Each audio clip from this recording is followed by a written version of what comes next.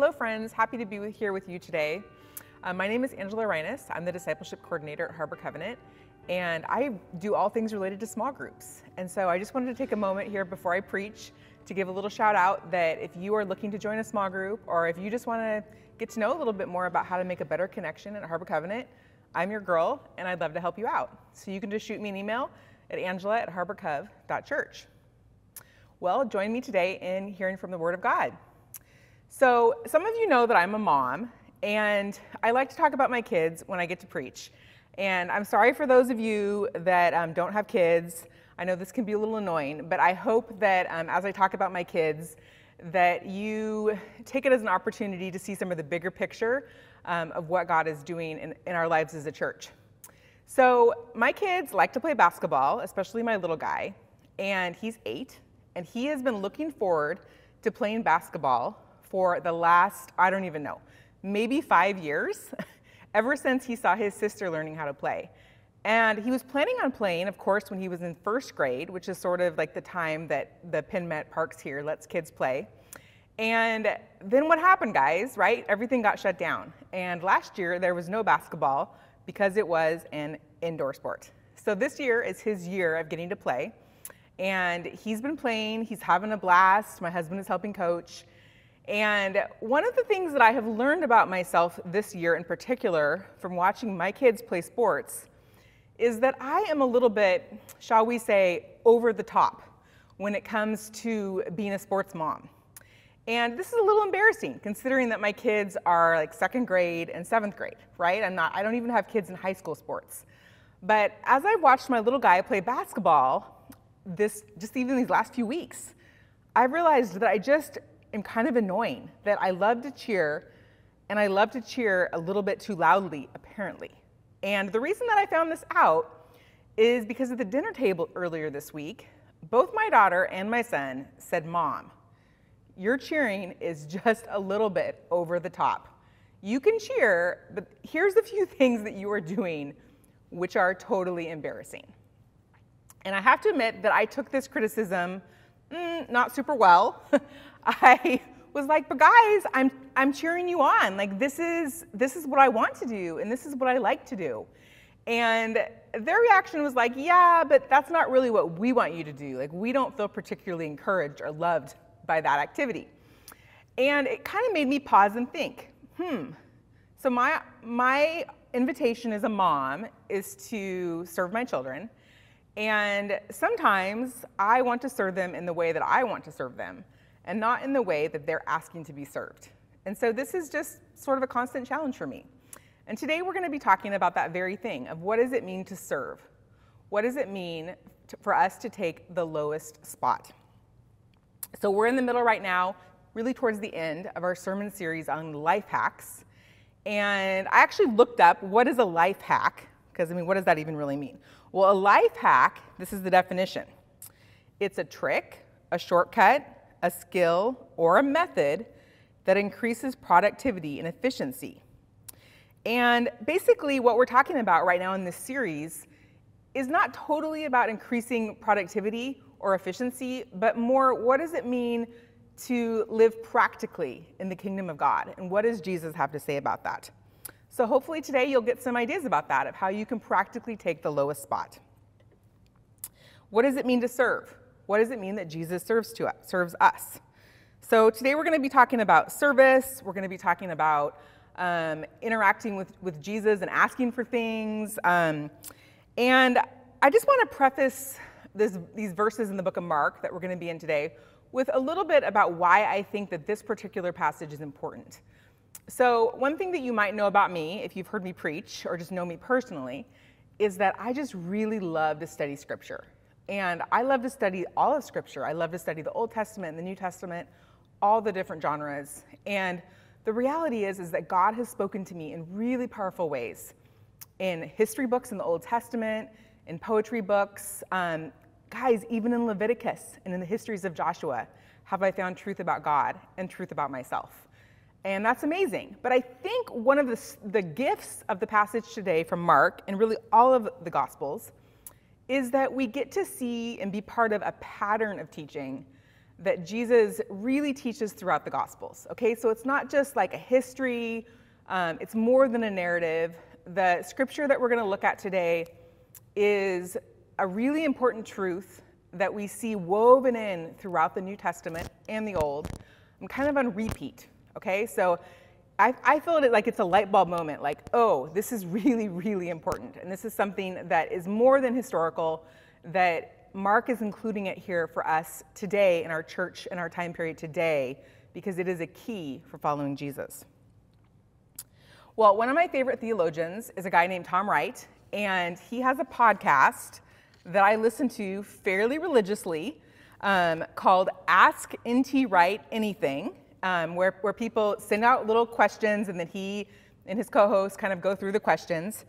And what I really love about Tom Wright is that he's incredibly bright, but he's also incredibly pastoral. So it's a great mix of those two things if you're looking for something like that. And he was talking a little bit about the Gospels. And one of the issues that we run up against in the Western church, and I've certainly seen this in my life, is that we tend to view the Gospels as the appetizer of the meal. And we view the letters as like the main course, like the meat. And what Tom Wright was saying in this podcast was that we have it wrong, that really the Gospels, that the narratives around Jesus are also the main course, that there is so much meat there for us to take in and to think about. And I would just encourage you to be thinking about that today as we're in the book of Mark, that this is the real meat of the Christian life. Well, so here we are, we're going to be in Mark 10, and here's a little bit about the context of where we are. At this point, we are on the road to Jerusalem, and this is leading up to Jesus' crucifixion. And so the disciples and his followers and Jesus are on their way, and they're on their way to the Passion, to the crucifixion. And so here we are in Mark 10. I'm gonna go ahead and read it, and then I'll give you a little bit of context. So this is verse 32 of Mark 10. They were on their way up to Jerusalem, with Jesus leading the way, and the disciples were astonished, while those who followed were afraid. Again, he took the 12 aside, and he told them what was going to happen to him. "We are going up to Jerusalem," he said, "and the Son of Man will be delivered over to the chief priests and the teachers of the law. They will condemn him to death and will hand him over to the Gentiles, who will mock him and spit on him, flog him and kill him. 3 days later, he will rise." So Jesus is predicting his death and his resurrection to his disciples. This is the third time that he has done this. And if you look back, you'll notice that the history of this is when Jesus kind of prepares them and says, this is what's going to happen, that there's basically bickering and disbelief that happens around these times that Jesus says this. And you will see that this time is really no different. So just a side note that we do have the luxury of hindsight as we read this story, right? That they do not, that they cannot see into the future, but we have the hindsight. And so we can kind of see as we hear these disciples talk, like, oh man, they're so ridiculous. But I think if we were to put ourselves in their position, perhaps we would be a little bit more gracious, because we do have the luxury of history. So join me now in verse 35. So this is a bit of the response to Jesus predicting his death and resurrection. So this is James and John. Verse 35. Then James and John, the sons of Zebedee, came to him. "Teacher," they said, "we want you to do for us whatever we ask." "What do you want me to do for you?" he asked. And they replied, "Let one of us sit at your right and the other on your left in glory." So pretty big ask, right? Pretty big ask.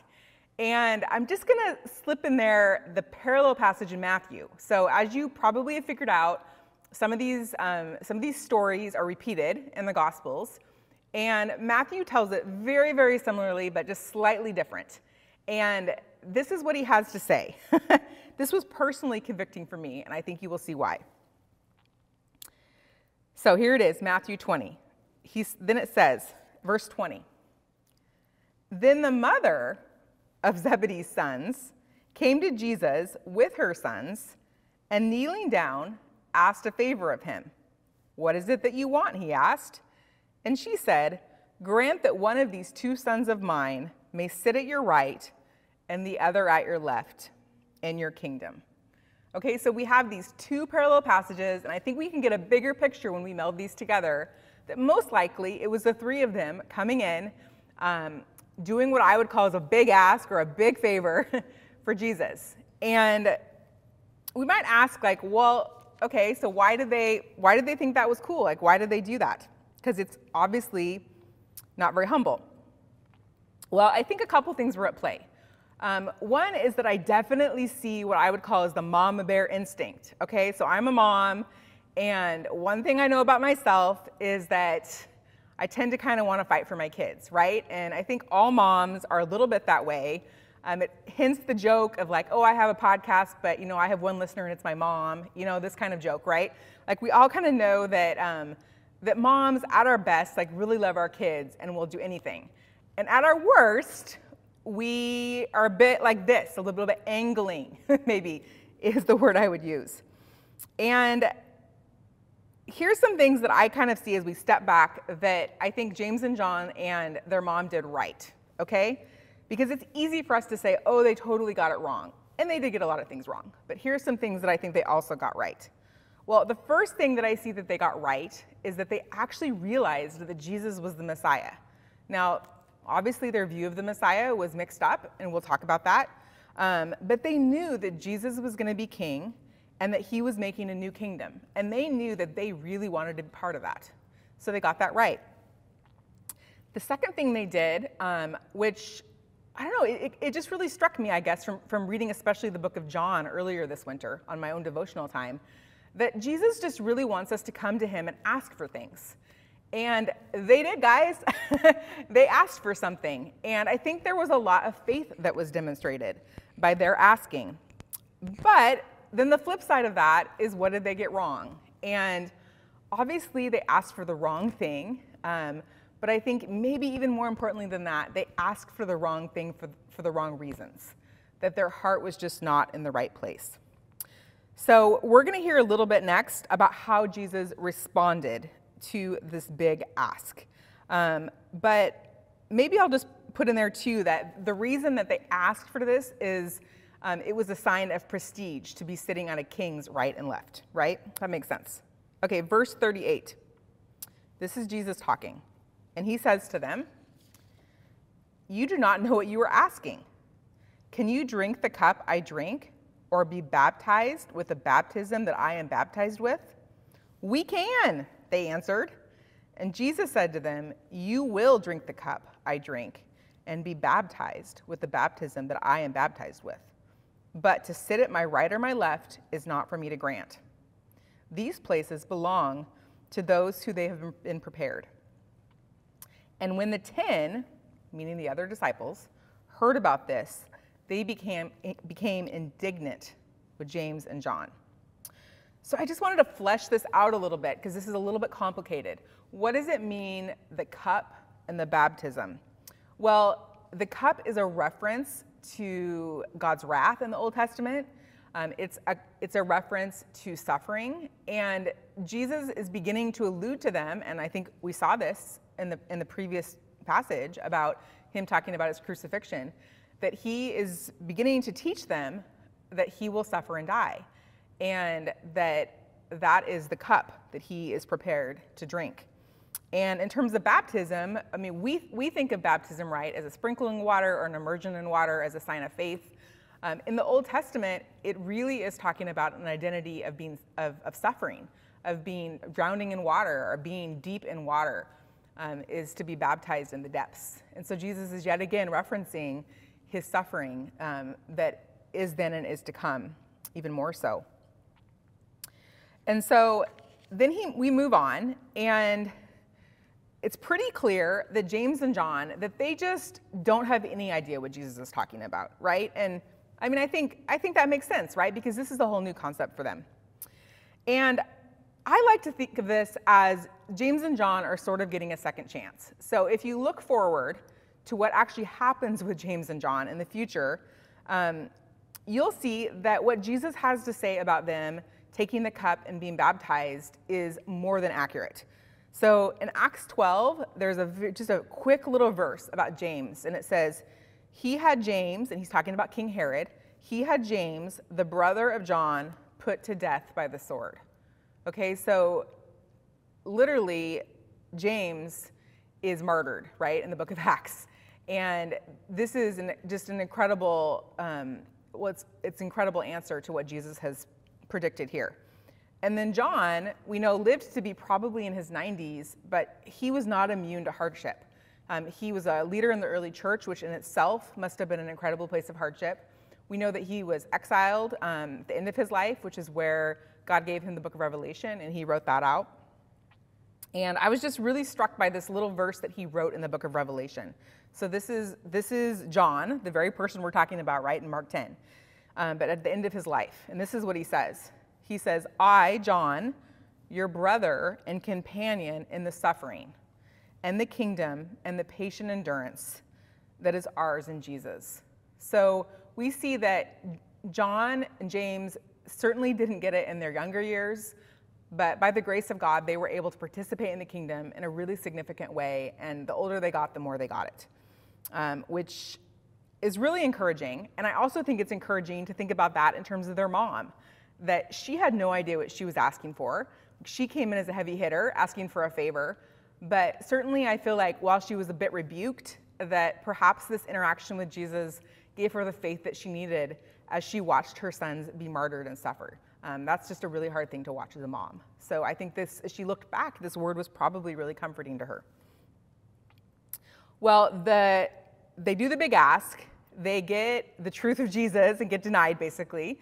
And the disciples hear of this, or they watch it, and they're not happy about it. And they're obviously very self-centered, and there's lots of dissension happening. And this is what Jesus does. He decides that it's a teachable moment, and he brings them together. And this is what he has to say. And we see this just throughout Scripture, that he is pulling aside his disciples and his people that are following him, and that he's using teachable moment after teachable moment, first to teach them the truth about the kingdom, and then after that to demonstrate it. So here we are, verse 42. Jesus called them together, meaning his disciples, and he said, you know that those who are regarded as rulers of the Gentiles lord it over them, and their high officials exercise authority over them, but not so with you. Instead, whoever wants to become great among you must be your servant, and whoever wants to be first must be slave of all. For even the Son of Man did not come to be served, but to serve, and to give his life as a ransom for many people. So in their Jewish culture, they were under the Roman rule right now, and they would be very familiar with the rule of the Gentiles, right? So this is the cultural background for this little piece of scripture, that Roman Empire emperors, that Gentile emperors often claimed to be gods, to be worshipped, that they were brutal in the way that they ruled, and Jesus is reminding them that they are not to follow this pattern of leadership that they are under, that he has a new rule and a new form of reign for them. And this would have been very significant for them and very radical, because he calls on them in this passage to become servants and slaves. And certainly we know that servants and slaves would be very inferior during this time period. So they probably did not even totally understand what he was saying in this moment. Well, Jesus then goes on, and he, in this passage, and he defines what it looks like to do this. So it's a countercultural thing. It's a radical thing for these disciples and followers of Jesus. But he uses some Old Testament language that they would have most likely known, I think, and helps them to sort of wrap their mind around it, I think. So just a reminder, in verse 45, he says, even the Son of Man did not come to be served, but to serve, and to give his life as a ransom for many. So that's sort of what this whole passage revolves around there, is verse 45. And in the midst of them being confused, he is referencing this beautiful piece of scripture in Isaiah 53, which is an Old Testament prophecy that would have been hundreds of years prior to the time that Jesus ministered.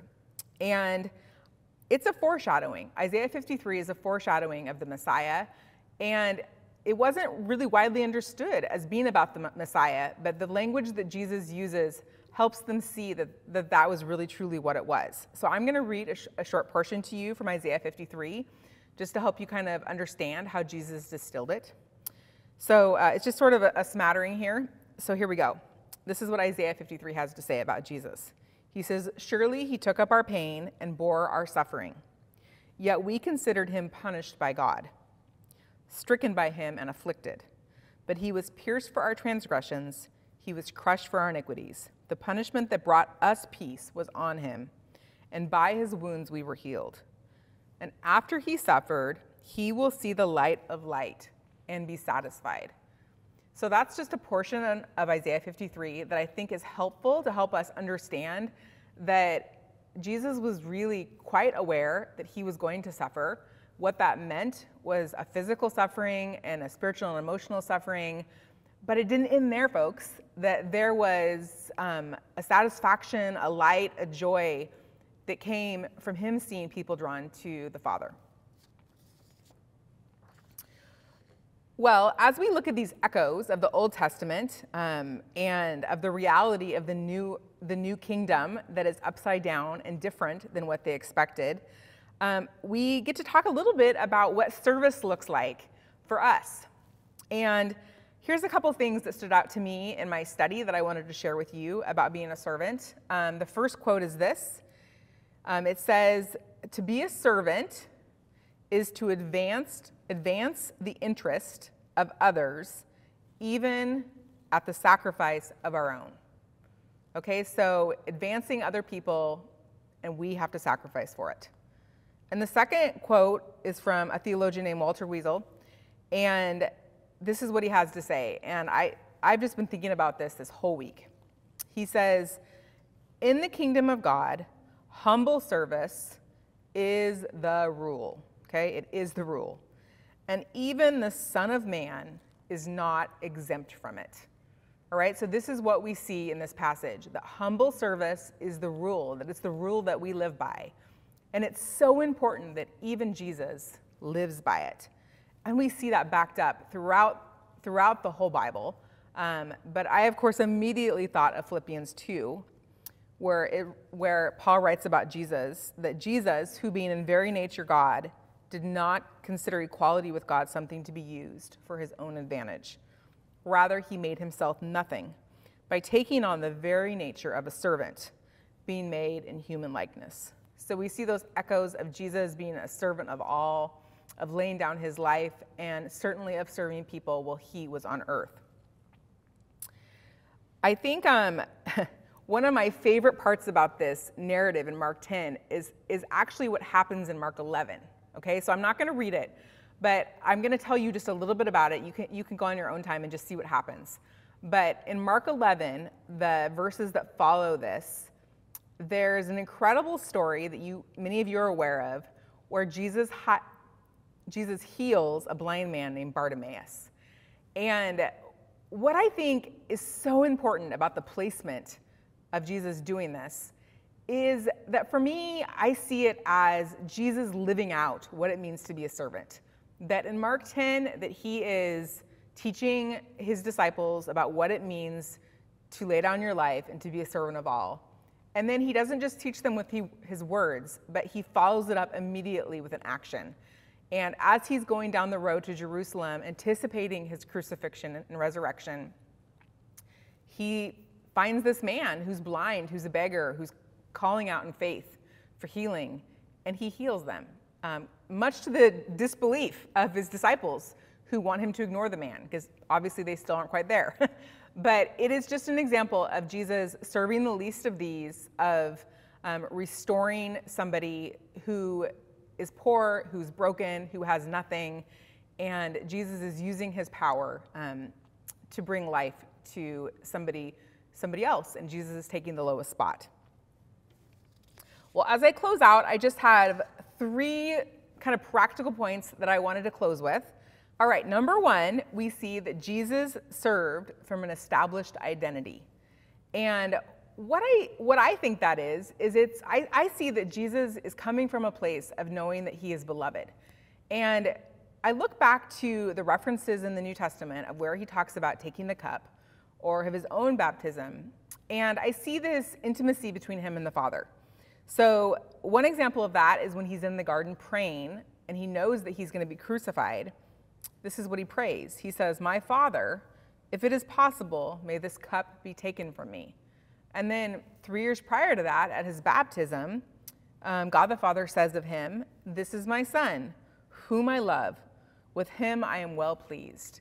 And these are just indicative of the relationship that you see between the Father and Son and the whole New Testament, that there is a sense of unity and love, and as Jesus is serving people, that is the foundation of all of his ministry. And certainly we know that is the invitation for us as well, that we are called to serve, to take the lowest spot, to love the least of these, from that foundation of being beloved in Christ. Well, the second thing that I thought about was this little phrase that we talk about often, be careful what you ask for, right? Be careful what you ask for. And we know that James and John did a big ask, and it did not go well for them. And what I see from this is, yes, that they were a bit rebuked, right? That Jesus used it as a teaching moment. But even more than that it was an opportunity for a second chance. That we sometimes are not careful what we ask for with God. And sometimes I think there is perhaps a bit of a rebuke, certainly a redirection, but there's always an opportunity for a second chance when it comes to the grace of Jesus Christ. And it's just an opportunity for us to be reminded that this was not the last word for James and John, that they were rebuked and redirected and taught, and Jesus continued to model for them sacrifice and service, and eventually they did get it, and were able to see some incredible things. And the last takeaway that I had was just a reminder of what we're talking about today, which is to take the lowest spot, that is the invitation for all that follow Jesus, that we are challenged by him, by our Messiah, our suffering servant, to take the lowest spot. And so we all have places of influence in our life. Some of us, I know, are leaders in our community or in our businesses, but we all have influence. We have influence with our friends and with our family, in our workplaces, here at our church, in our neighborhoods. And we even have influence in places that we might not think about it, like at grocery store lines or when we're driving around town. Those are all places that we can choose to exercise our influence in a positive way that makes other people's lives better. And I'll just leave you with this little closing story. So I was hanging out with a friend recently, and she was talking about a job that she did where people came to her in one of their hardest places in life, that they were going through some things, and she said it was basically one of their worst days when they came to see her. And she said to me, "Angela, my favorite part of that job was that I got to make their day better. That when they came to me, they were at their lowest of lows, but my attitude, that the way that I could help them made their life a little bit better. And that's why I love doing that job." And I'm not going to go into the details of what she did, but you guys, it was a really hard job. She really did see people in tough circumstances. And she could have chosen to complain about that, but instead, she saw it as an opportunity to take the lowest spot, to do a hard job to encourage somebody else, and to point them towards gratitude and life change. Well, today we're going to close with 3 questions, and I hope it's an opportunity for you to think about how you are beloved and how you can also choose to take the lowest spot. So question number 1, where do you have the influence to make somebody's life better? Question number 2, what is one thing that you can do this week to find the lowest spot? And question number 3, how does knowing your identity in Christ help you to find the lowest spot?